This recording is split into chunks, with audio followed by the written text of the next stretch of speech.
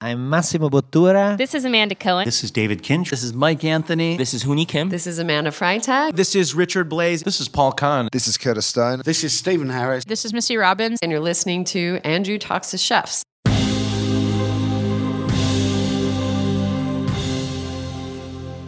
We took back of house and front of house and got rid of them. And we now have heart of house. And that means that everyone who came back to work are paid the same.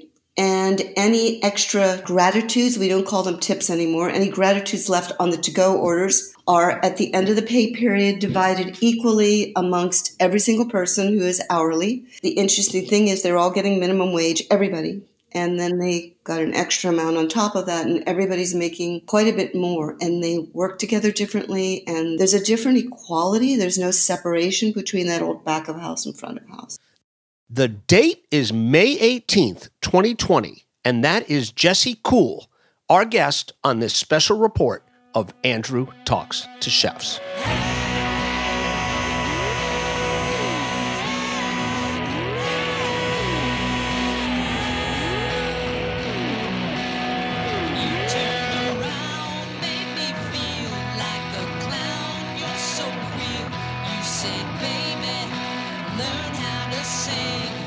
Hi, everybody. Welcome to the show. This is a special report of Andrew Talks to Chefs. I am your host, Andrew Friedman. As always, our great thanks to Sam Pellegrino for covering the production cost of these special reports. We wouldn't have been able to deliver them to you without them. Our guest today is Jesse Kuhl of Flea Street Cafe in Menlo Park, California. More about Jesse in just a moment. Before we dive in, I do have just a few housekeeping notes. One of them is a reminder, we have to say this periodically because it can be confusing. Andrew Talks to Chefs is a fully independent podcast. We are not affiliated with any network. Our old shows from episodes around 97 or 98 and earlier still feature station IDs and advertisements that appeared on our former host network. That was one of the terms of our departing, was that those stay in place forever, but we are fully independent.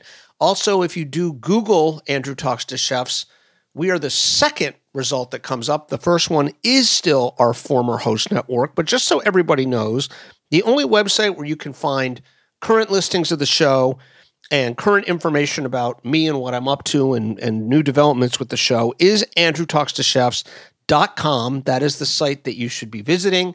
That is the site that you should bookmark. And if you are simply listening on your favorite podcast platform and don't look into the show anywhere else, all you need to do is search for Andrew Talks to Chefs. And the first thing you do when you do find it, whether it's at Apple Podcasts or Spotify or Stitcher or wherever you look for it, is hit the subscribe button. That is free everywhere, and new shows will automatically drop into your podcast queue as they are launched. So please don't be confused. Again, AndrewTalksToChefs.com is the one and only official home for the show.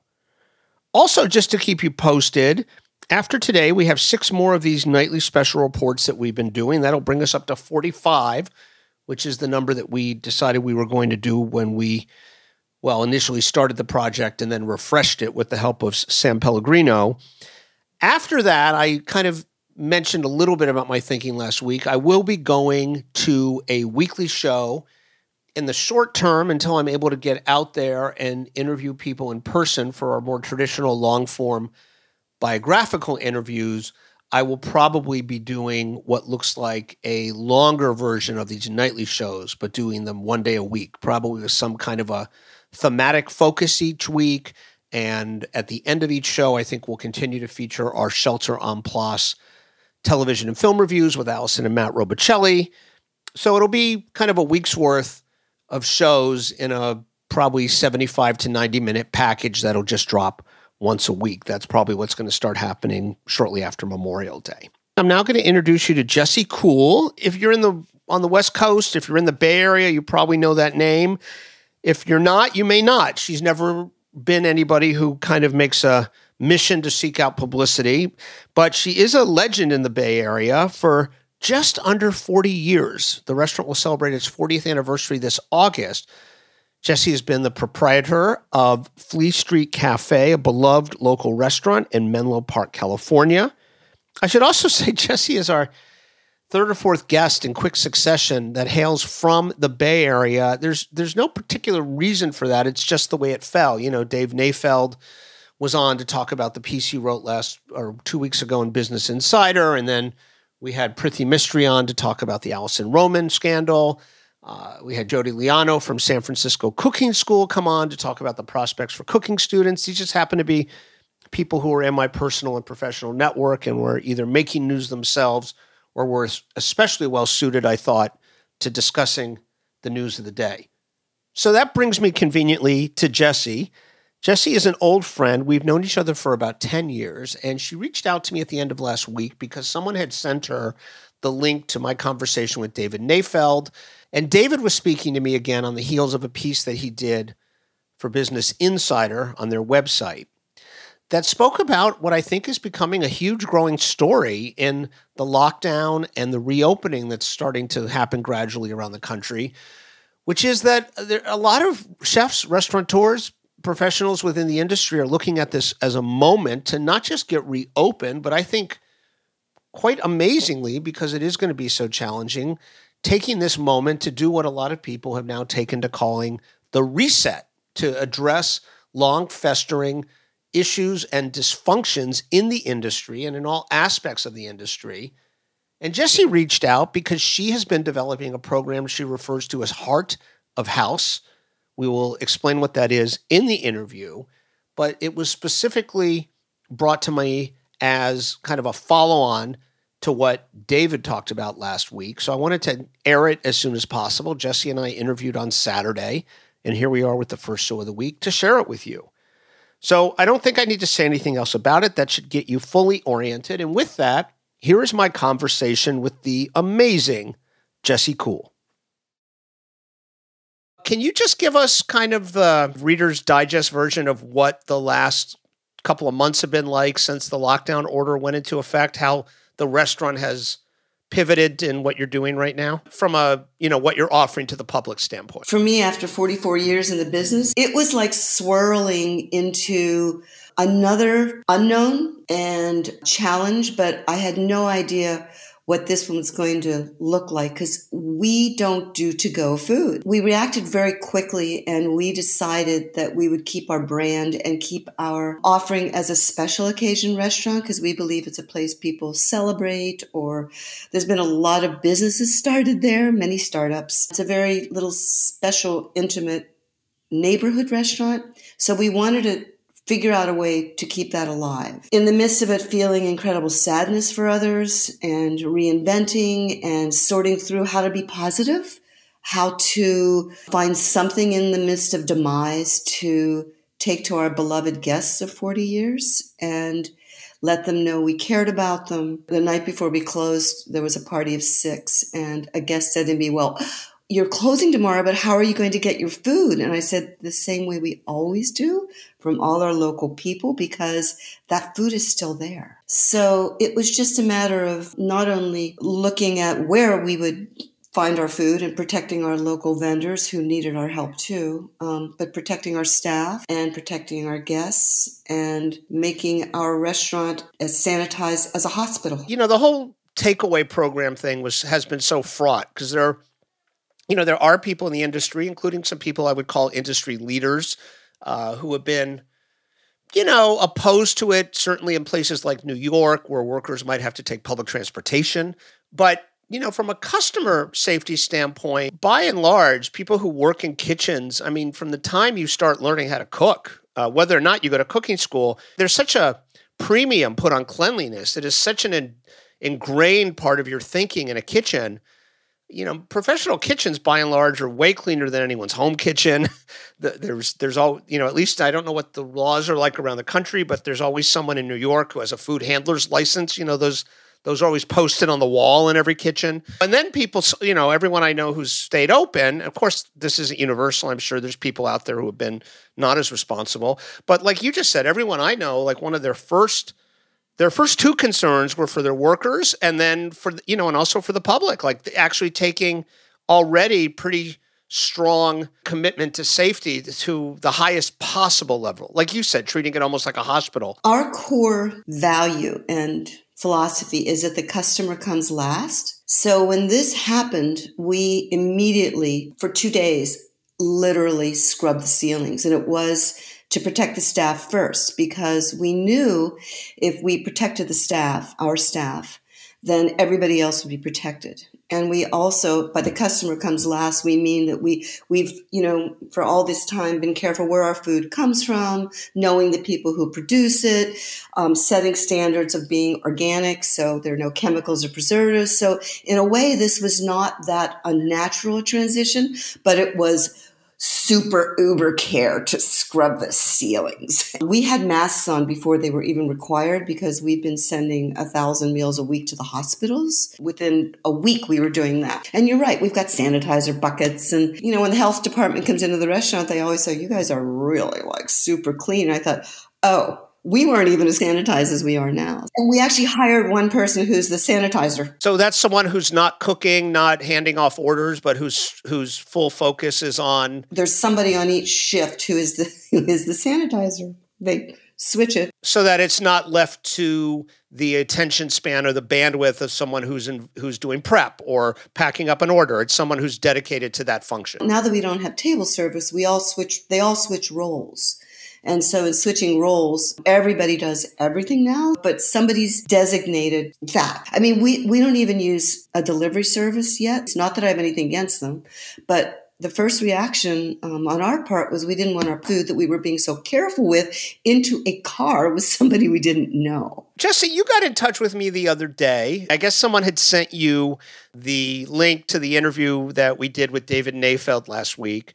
And it's so interesting to me because the industry right now is more challenged than it's ever been. And yet there seems to be this really rapidly growing groundswell. I can't speak for worldwide because I'm not interviewing that many people around the world right now. But within the United States, there is this groundswell that at the time of greatest challenge, there seems to all of a sudden be the greatest desire to repair what I would describe, and please correct me if you prefer a different word or additional words, but what I would describe as the dysfunction of the restaurant industry. That is the word. You wanted to share about this what do we call it? A program you're pondering, a philosophy you're trying to put out there into the world. Part of it, I guess, or a big piece of it was this terminology that you use of heart of house. Why don't you go ahead and explain it in your own words, what you think the contribution you have to this conversation is? Well, I think everyone should listen to your interview with David because I sent it to many people. It resonated so many levels of the dysfunction. And I think because many of us now are not working the way we did, hours are shorter. The volume is not the same.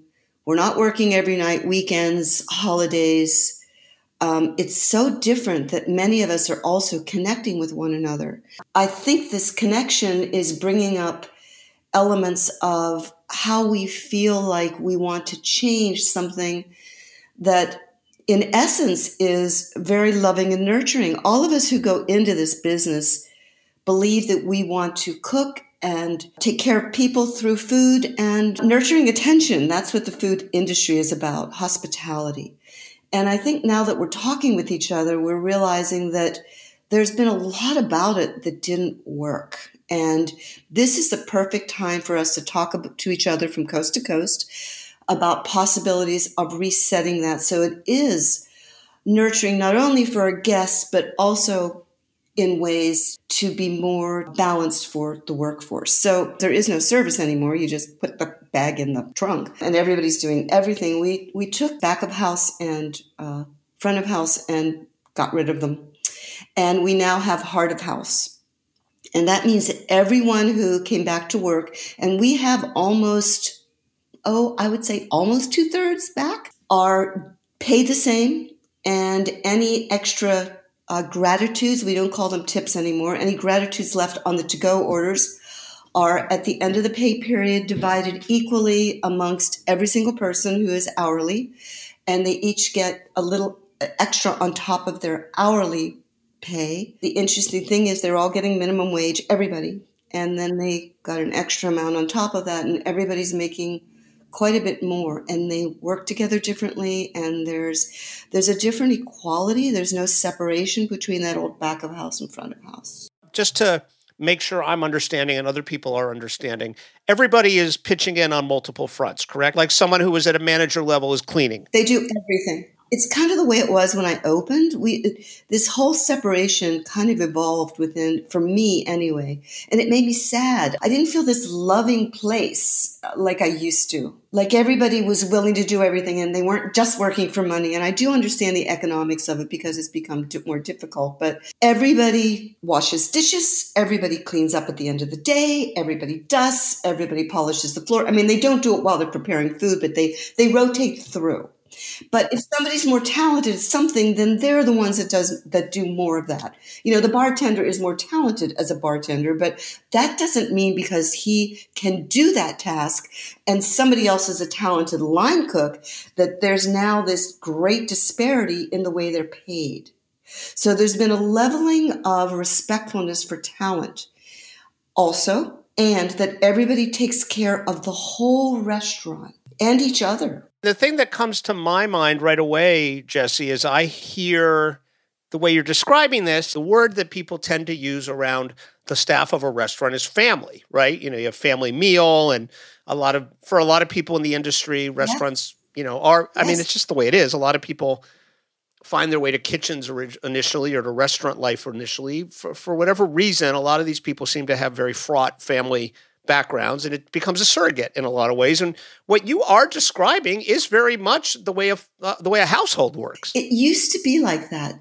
When we look back, I think at the old model of the cafe or restaurant in another part of the world, it was a part of the community, and you knew where you bought your ingredients or who the bread baker was, and you knew the staff. Everybody was a part of it, and there wasn't the division or the separation. And what we're feeling now is that again. It's quite beautiful, to tell you the truth. And I'm sharing this with other restaurant owners, and the whole heart of house, HOH, has not been completely refined, because I also think if people have been with you a long time, or if they work harder, or they take leadership, that there are other ways of showing them our gratitude too.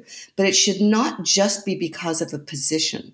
And I think you and I talked yesterday about, I forget which restaurant it was, where this amazing cook in a fabulous restaurant created these old, the peasant purses. Yeah, it's not a secret story. Barry Wine, who forever had the Quilted Giraffe in New York City, which is one of the great restaurants in New York City history, he tried to go to a no-tipping system back in the 80s.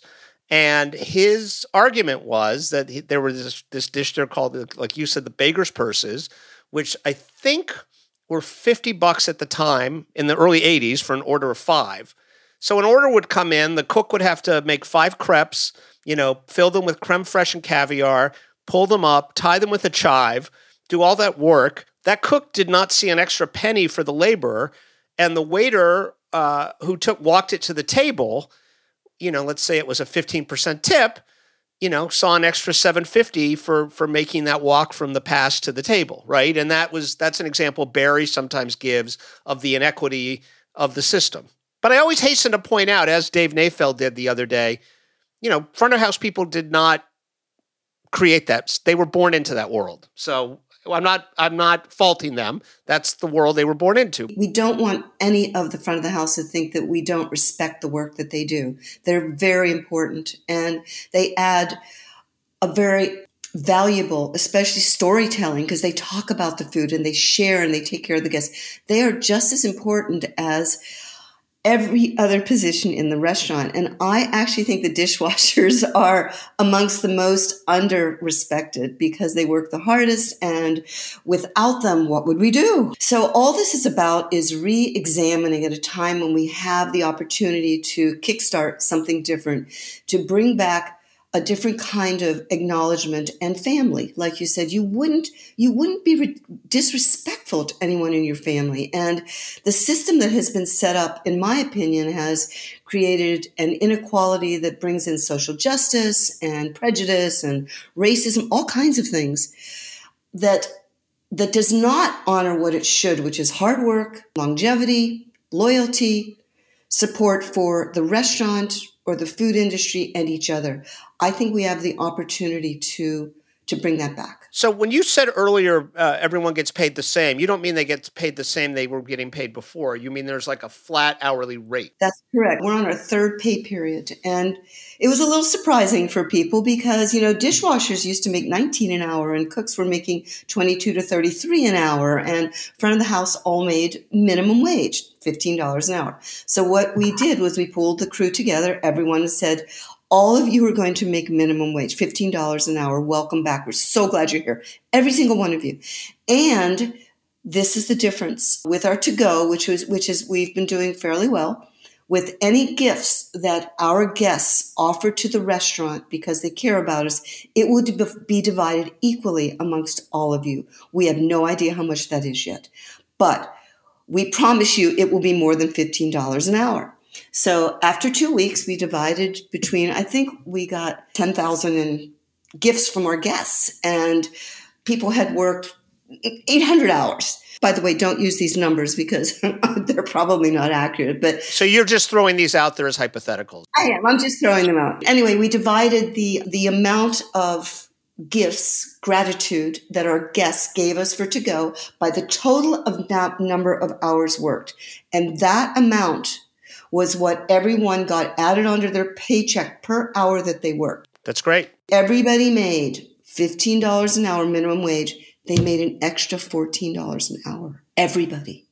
Now, that was less than what they would have made if they were a server or a host or a bartender. It was much more if they were in the kitchen. But what we did was level it to a point where everybody worked hard. Everybody did everything. And I don't know how we're going to do this if we ever have table service, but I'm hoping there's a way that we can use this model and build from it. Does that make sense, Andrew? 100%. What I'm wondering is, without naming names or even positions, were there any people who made this choice not to come back under these terms? Are there any people who have expressed unhappiness with these terms, or is it just one big kumbaya? No, they went silent. I think it's hard for them. And I do feel for them because they were making a lot more money. And they were making a lot more money working way less hours. There was an imbalance. The people who were working the least amount of hours, 6 or 7 hours a day, who could take off anytime they wanted, who were paid minimum wage, and this is another issue. When the minimum wage went up, the government thought this was going to take care of the people in the back of the house. None of those people made minimum wage, at least in urban areas on both coasts.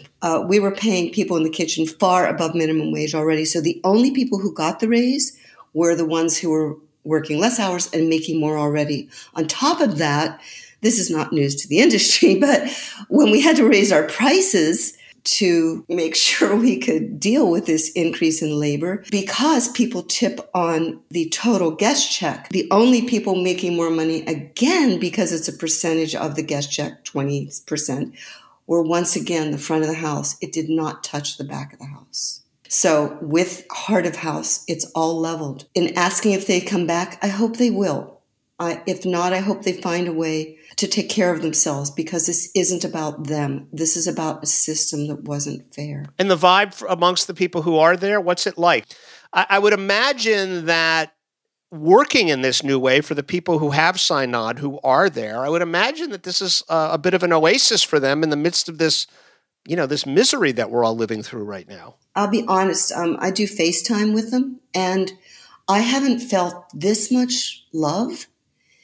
Not only between them, because they are all working together, but towards the restaurant and towards management. And it's been an adjustment. But first of all, we're we're making 1,000 meals that go to the hospital through a nonprofit. So they know they're doing something meaningful. But I think they also get that there's a new respectfulness, and everyone speaks to each other and everyone helps each other. And for me, that again is like going back in the past when I started restaurants. We did this. And so I do think it's a place where they feel like work is good and it's meaningful and they're being cared for, and they're reaching out into this very generous community that's kept us alive and is ordering to go from us. And they feel like they're a part of something positive. The cup is half full instead of the cup being half empty. And I don't want that to go away.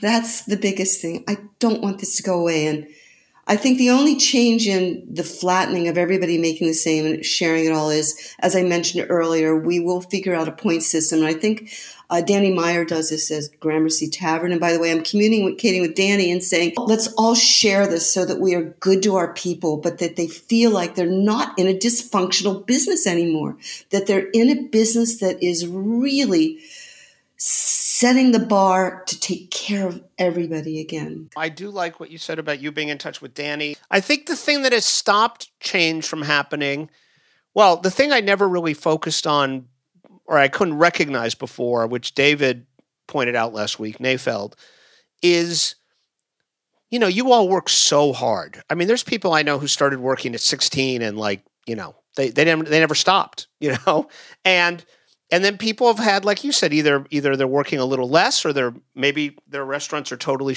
closed at the moment. They're not working at all. So all of a sudden there was this time for reflection and all this stuff that I think a lot of people in the industry have kind of worn as a badge of honor, you know, the long hours. Even like when you describe this tension that's developed over the years between the, you know, cooks and the servers, even that has always been kind of part of the lore of restaurants, you know? And I think people got a little perspective on it and said, wait a minute, we got to fix all of this. This isn't funny. It's not healthy. It's something we've all accepted for way too long. And I think the thing that has stopped a lot of these things from happening, and I think tipping is a great example of it, it's never been unified. You know, there's millions of restaurants. You know, this is part of what the big struggle is to get the government to understand or to help in a proper way, is that collectively it's such a huge industry, but individually every restaurant is its own little fiefdom, right? So I think a lot of these changes do require, you know, at least a plurality of restaurants to be on the same page and doing it. Otherwise, it seems to disadvantage people who are trying to change things. You know, when people go to a no tipping model, their menu prices go up and the average customer thinks that they're a more expensive restaurant when in fact they've just eliminated, you know, this step. I also think, Andrew, that there's a greater awareness for the public.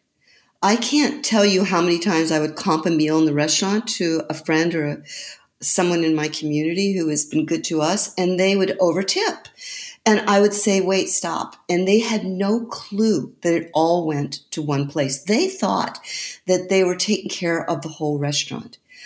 I think there's a greater awareness of where our food comes from. People are realizing they want to keep their farmers alive wherever they live, or fishermen or ranchers. I think they're understanding more what the tipping system is. I think what happened with, you know, Anthony Bourdain or anybody who's come forth and been able to honestly say about the angst that's in their life or the dysfunction, back to that word. I think there's more of an awareness. It's not just sitting down at a table and having a wonderful meal and leaving a tip. There's more of the story of what it takes for us to get there. And I think in a conversation you and I had earlier, having a personal life, and David talked about this, having children. My children were latchkey. They're fabulous now, but, you know, the joke was, did you ever worry about us? And I thought, I didn't have time, and I'm sorry I didn't come to your soccer games. And, you know, to see me, you better show up the back step, and don't call me mom anymore. Call me Jessie. And you eat family meal. Do not ask for anything special.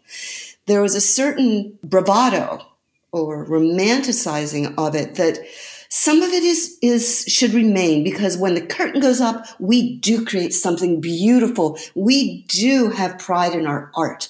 We do take care of people. But I think the greater understanding of what it takes to get there, or some of the elements, might be happening during this reset.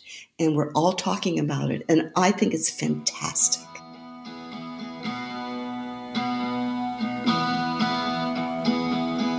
And that's our show for today. Again, my great thanks to Jessie Kuhl for being our guest. As we do mention on every show, please check out our Patreon page at patreon.com. That's patreon.com/Andrew Talks to Chefs. Patreon invites fans of podcasts to support the podcast directly. As I mentioned at the top of the show, we are a fully independent podcast.